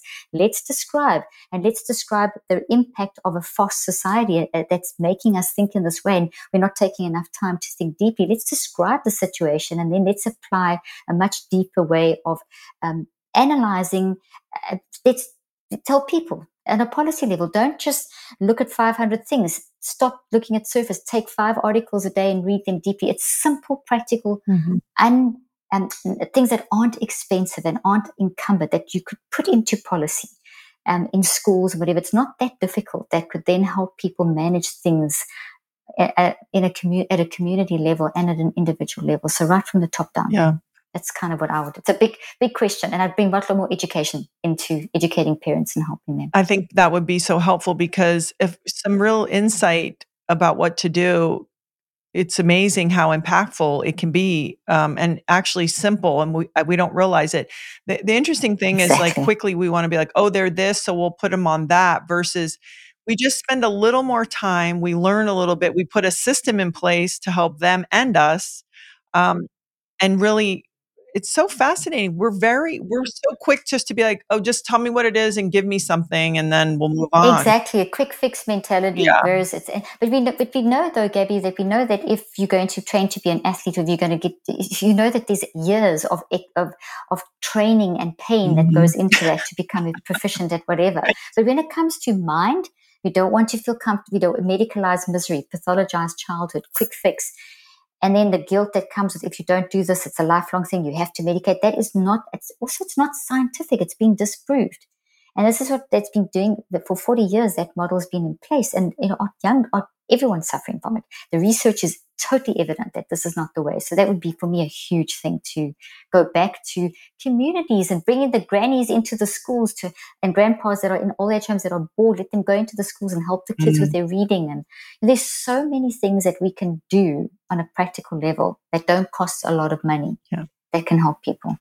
So finally, Dr. Leaf, I really want to just ask you, because more and more parents are dealing with children that are diagnosed with autism, and that it sort of has a different set of skills that someone needs, depending obviously on how deep on the spectrum the child is.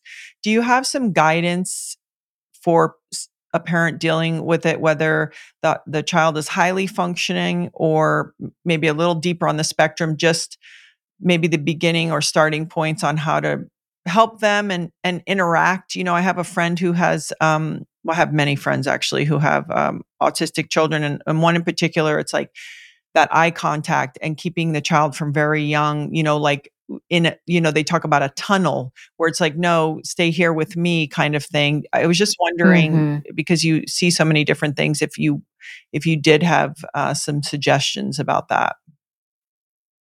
Absolutely. In fact, I work quite a lot with autism, and the schools I trained in and worked in, and in hospitals and things. I did a lot of work in that area, and it's even to this day, I'm amazed at how the science is still unclear as to why, for example, if this occurs. And yes, it's great that we've got more understanding, and it's like a two-edged sword. It's being diagnosed more, and we have a whole spectrum. There's so much more than from 30, 40 years ago than we're being diagnosed. So there's an openness, there's a recognition.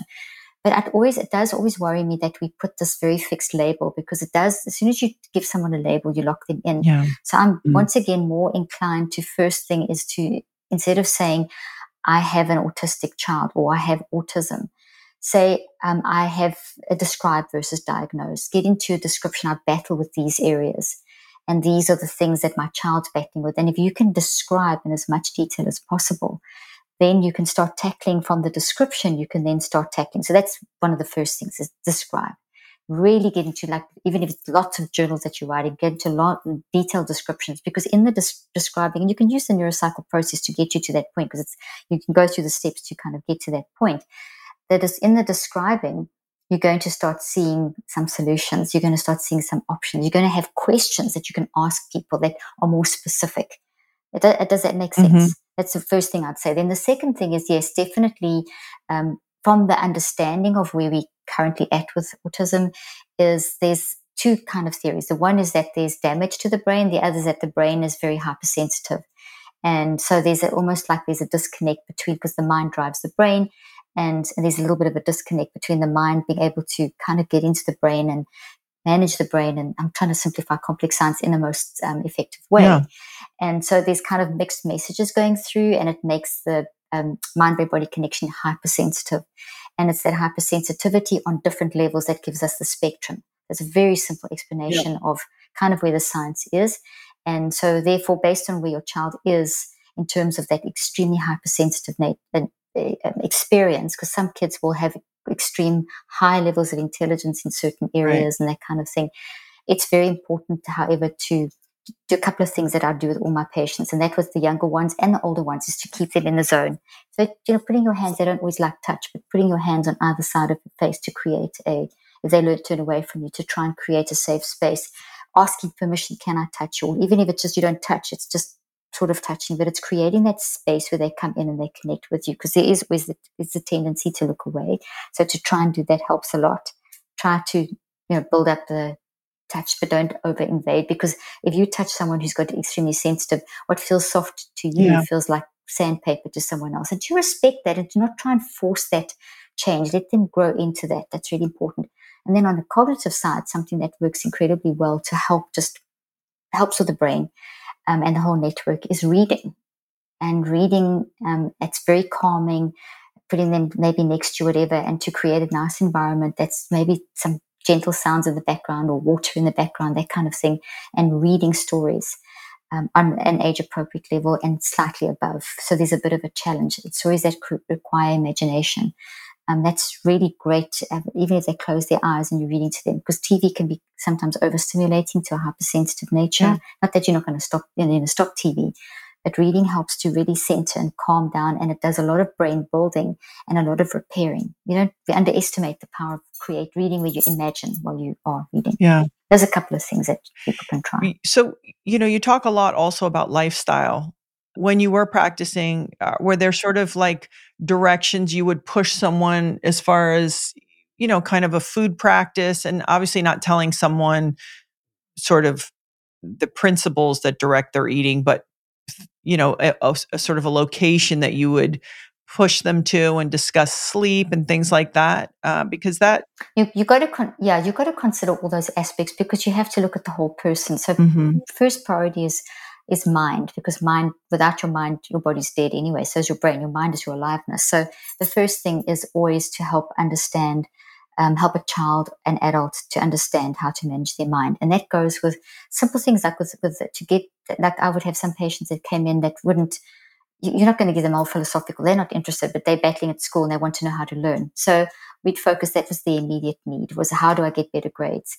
Or how do I manage the fact that people, don't want to be my friend and that kind of thing. So working on those aspects is important. And then once you start getting some success on that level, then you have to kind of look at factors like, let's look at sleep. Very often, I have a whole chapter on sleep in the book. Very often sleep is a side effect of not managing your mind. And most of the time it is that. These medications can affect sleep, obviously, and so on. But if you go to bed totally, everything's worked up from being on social media till the last minute, or you haven't resolved issues, there's a lot of open-ended stuff, thoughts that have been opened up, but you haven't got some kind of resolution. That your mind at night while you're sleeping is going to try and sort that out. And that creates very vivid, disrupted kind of sleep and things that are worrying you, that are anxious. There's a story in the book of a little boy that was very abused from very young and could not sleep through the night. And the step parents actually started neurocycling with the child, but they did it for themselves just to cope. And within 4 days of working through this, the child was sleeping and never slept more than 4 hours in his entire life. And he was eight years at the time. So, and I saw this so much with my patients, that I didn't say you must sleep. Tell someone you must sleep, they're not going to sleep. I say, don't worry about the sleep. Let's do constructive worry about how you're showing up now. Let's look at what are the prevalent things. I need to know how to pass my math test. I need to know how to cope when people don't want to tease me. I need to talk about how I feel when I'm bullied. I need to talk about the fact that my parents are getting divorced.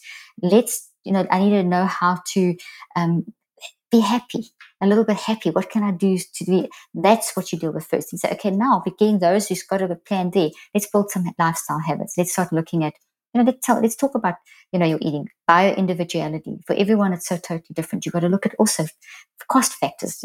Organic food costs a fortune. We have to look at, there's so many. So yes, I'm not prescriptive. As far as possible, people should try to eat real food. Yeah. But what is real food and what's accessible and what can you get? So it's better for a person to work out what they can get their hands on in terms of what works for them. And so we work on all those issues too. And to give you a big picture. I thought this was interesting. You were talking about mental health in diverse contexts. So there's even different needs of children in diverse socioeconomic environments. I thought that was interesting, and I just wanted to learn more and understand more from you about that.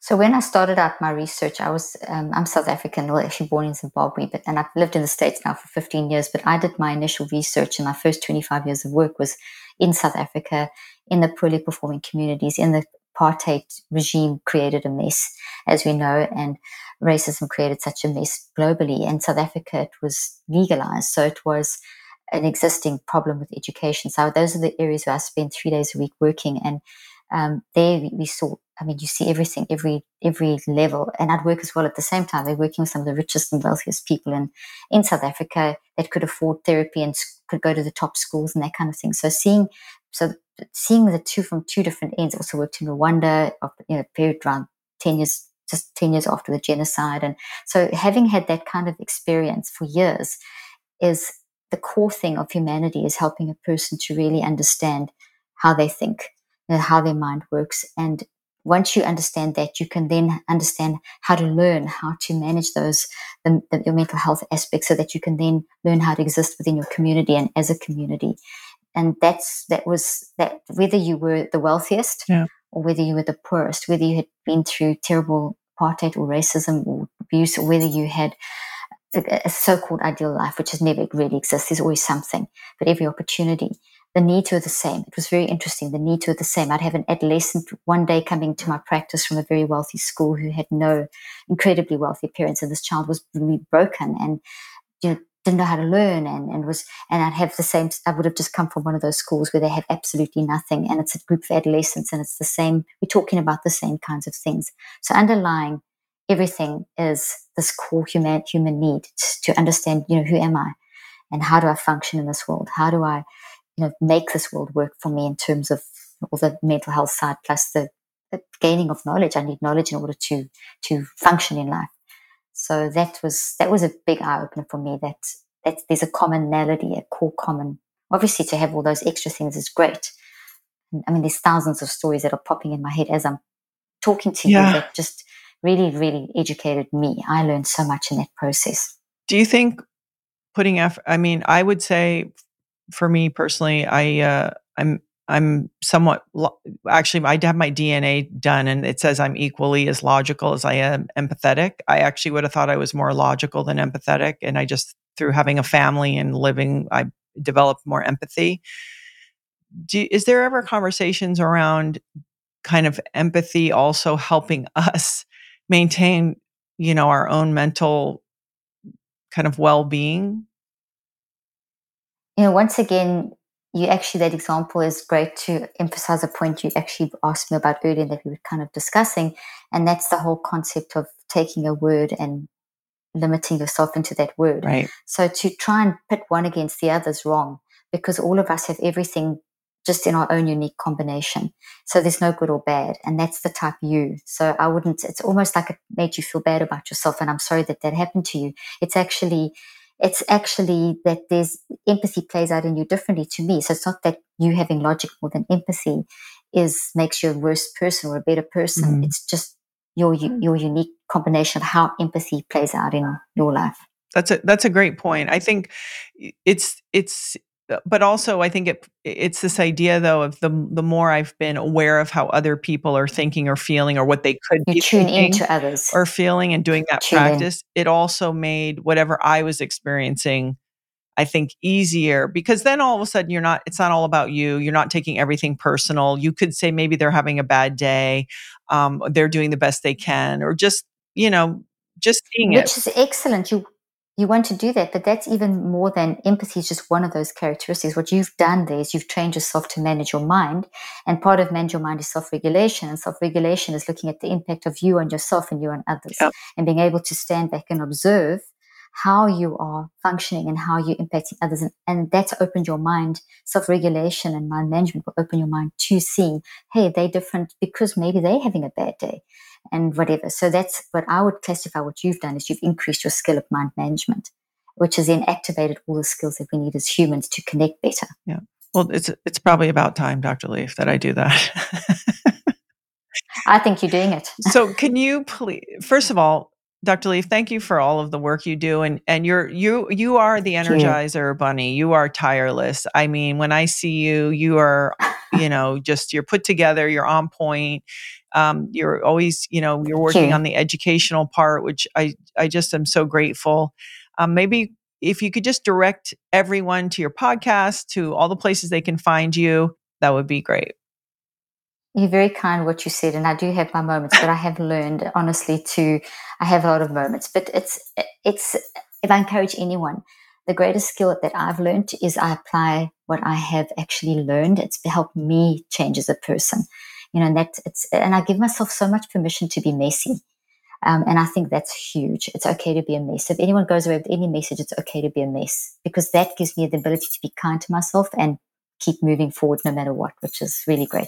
So people can find me on Dr. Caroline Leaf is my social media handle. It's my social media handle, I should say. And my webpage is drleaf.com. My podcast is Cleaning Up the Mental Mess. And you can find the book wherever books are available. I don't know if you've got the book, but that's what it looks like, the most recent book for helping parents help their children. We have Brainy, it's on the website. We even have a coloring book, Gabby, that's with Brainy and all the scenarios and whatever to help parents with the character, more tips and things. I have the app, the Neurocycle app, which is available on iTunes and Google Play. So there's a lot of resources. And I know there's the app. Do you have any brain games that you actually like for kids or adolescents that are out there?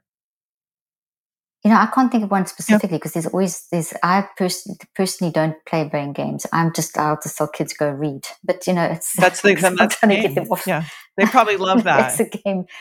Read, go read. You should walk around with a big book. Just get your books. Well, if there's any last invitation, I know we've been talking about children, but given it is a loud and time right now, I feel like if you could make any last invitation, maybe I've missed something, to young adults or just sort of adults doing managing all of these things, what would that be? I would say very strongly, it's okay to be a mess. I've said this a few times now, and don't stay a mess. Learn to manage your mess, but give yourself permission to be messy and then make a plan to manage your mess. And that can open up a whole world of freedom and empower people to really feel like, hey, get my autonomy back. Empowerment is key in self-regulation. Thank you, Dr. Leaf. Thank you. Thank you so much for listening to this week's episode. If you want to learn more, there is a ton of valuable information on my website. Head to the link in the show notes and click gabbyreese.com to find a full breakdown with helpful links to studies, research, books, products, and more. If you have any questions for my guests or even myself, please send them to @GabbyReese on Instagram. If you feel inspired, please hit the follow button, leave a rating and a comment. It not only helps me, it really helps the show grow and reach new listeners.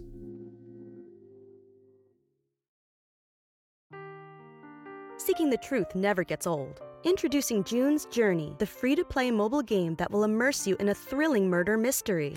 Join June Parker as she uncovers hidden objects and clues to solve her sister's death in a beautifully illustrated world set in the Roaring '20s. With new chapters added every week, the excitement never ends. Download June's Journey now on your Android or iOS device, or play on PC through Facebook Games.